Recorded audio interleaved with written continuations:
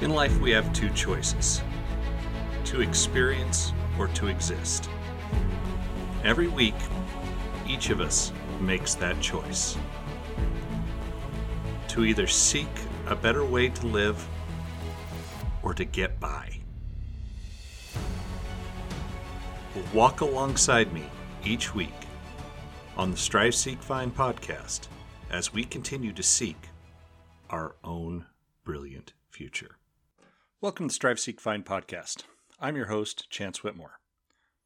For a variety of reasons, my head is all over the place this week. Eventually, you will hear about many of these, but today it seems appropriate to hit on something simple. Here in the States, we have Thanksgiving this week. Now, ignoring the sanitized history of the celebration, one of many things we'll eventually get to, the holiday has become mainly about, at least in my world, about family togetherness. Today has me thinking about all the things I learned from my family. I'm not going to talk about morals or work ethic or any of the thousands of important things that they've taught me over the years. Today is about sharing a story that was shared with me many years ago and some possible meanings for it. Now let's get started. Now, this is a story I was told by my father a long time ago. The story of the Idaho Kid. Now, I've never investigated the truth of this story. I probably should, but haven't. But the message remains the same. So I want you, as we talk, to think about this as a parable via my father. Now, this would have happened in eastern Idaho sometime probably in the late 1870s to 1880s. Before Idaho's a state, but people are moving through and settling down in different places. I'm not sure where it took place. Doesn't really matter to the context of the story, other than to say I know it's not my hometown, which was very railroad-based. Agrarian, but it came into being because of where the railroad laid its tracks. So one day, a young man, 18 to 20 years old, goes riding into a town that we're just going to call Don't Mess With. And he was young, and he was angry, and he was armed. We'll call him the Idaho Kid.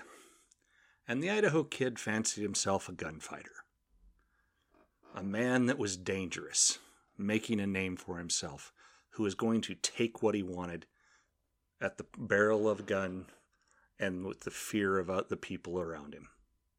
And he figured this little farming town / cow town in the middle of nowhere was as good a place as any to be that night.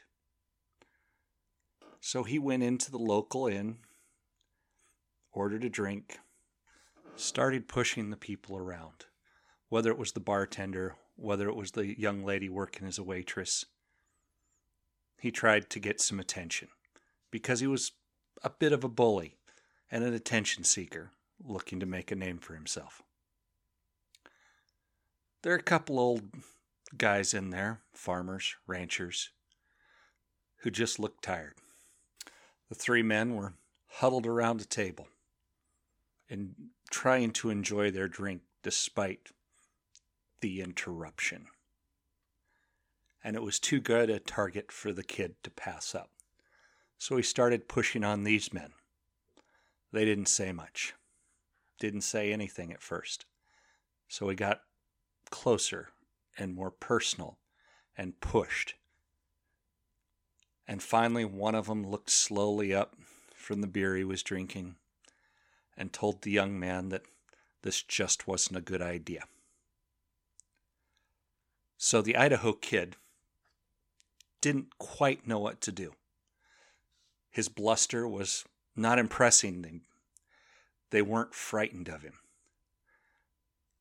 And like most bullies, he didn't know what his next move was. So he pushes hard. He looks at the man who had told him to go away, and as he handled his pistol, said, "You want to go? Meet me in the street." The man shakes his head and nods and says, All right, I'm going to finish my drink and I'll be out there. Idaho Kid, bluster coming back. You do that because it will be the last drink you ever have, old man. And goes out and paces it off in the street. Gets ready to go. The three gentlemen finish their beer, look at one another, and walk outside.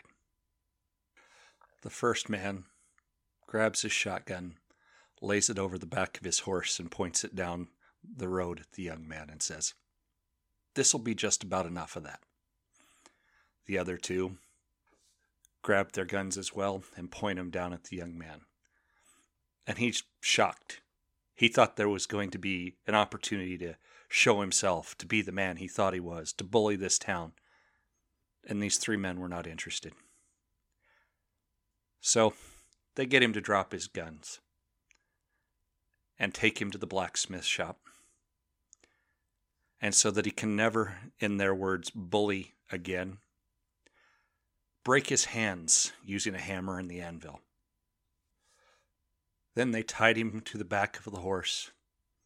His guns hung over the saddle because he'd never be able to use them again with his busted up hands, and sent him on his way, most likely to starve to death, because with crushed hands he'd be unlikely to feed himself or wipe his ass or anything else.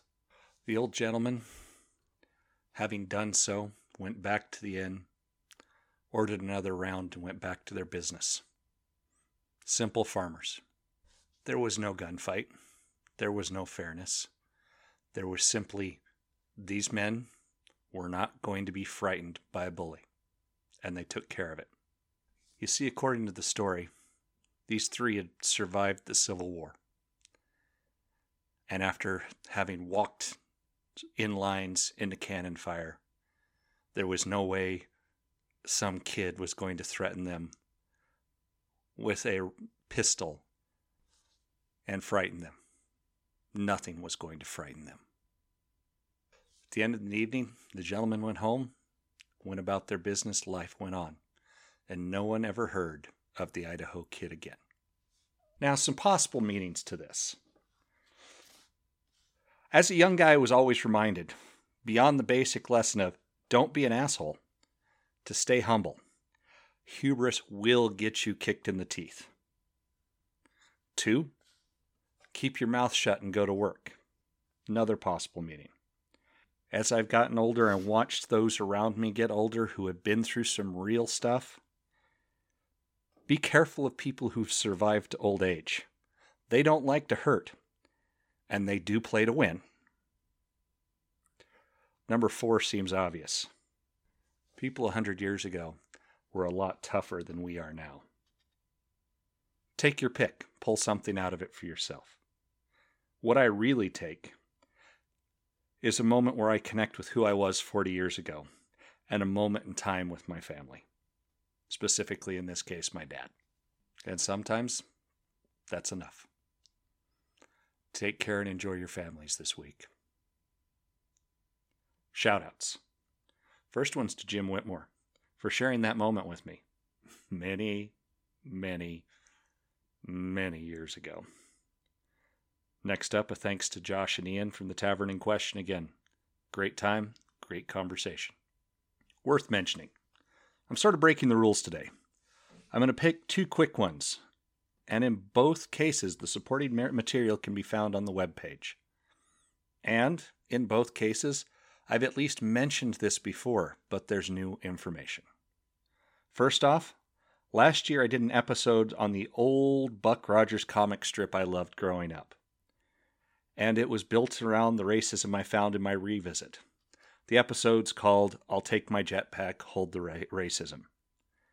This week I came across an article announcing the screenwriter for a new television reboot. This is not nearly the first time this character has been reimagined. Most recently that I know about is in a comic book series about 15 years ago. But for television, the last time Buck Rogers really appeared was the old Gil Gerard version in the 1980s. It was something to behold.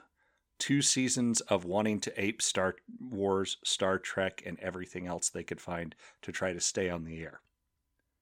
The odds are nothing comes from this, but I believe that a 21st century take on this character could be absolutely amazing. Next up, an update on the helicopter drone on Mars. NASA this week released more footage from the Perseverance rover showing the Ingenuity drone dropping and taking off and landing on the red planet. 118 years ago, we started flying. Now we're sending flying machines to operate remotely from 235 million miles away. This is incredible. Perhaps not as incredible as dropping a human being there and doing the flags and footprints thing. But for me, this footage reminds me of the greatness we can aspire to, and that alone makes it worth mentioning. And that concludes this edition of Strive, Seek, Find. Thank you for listening.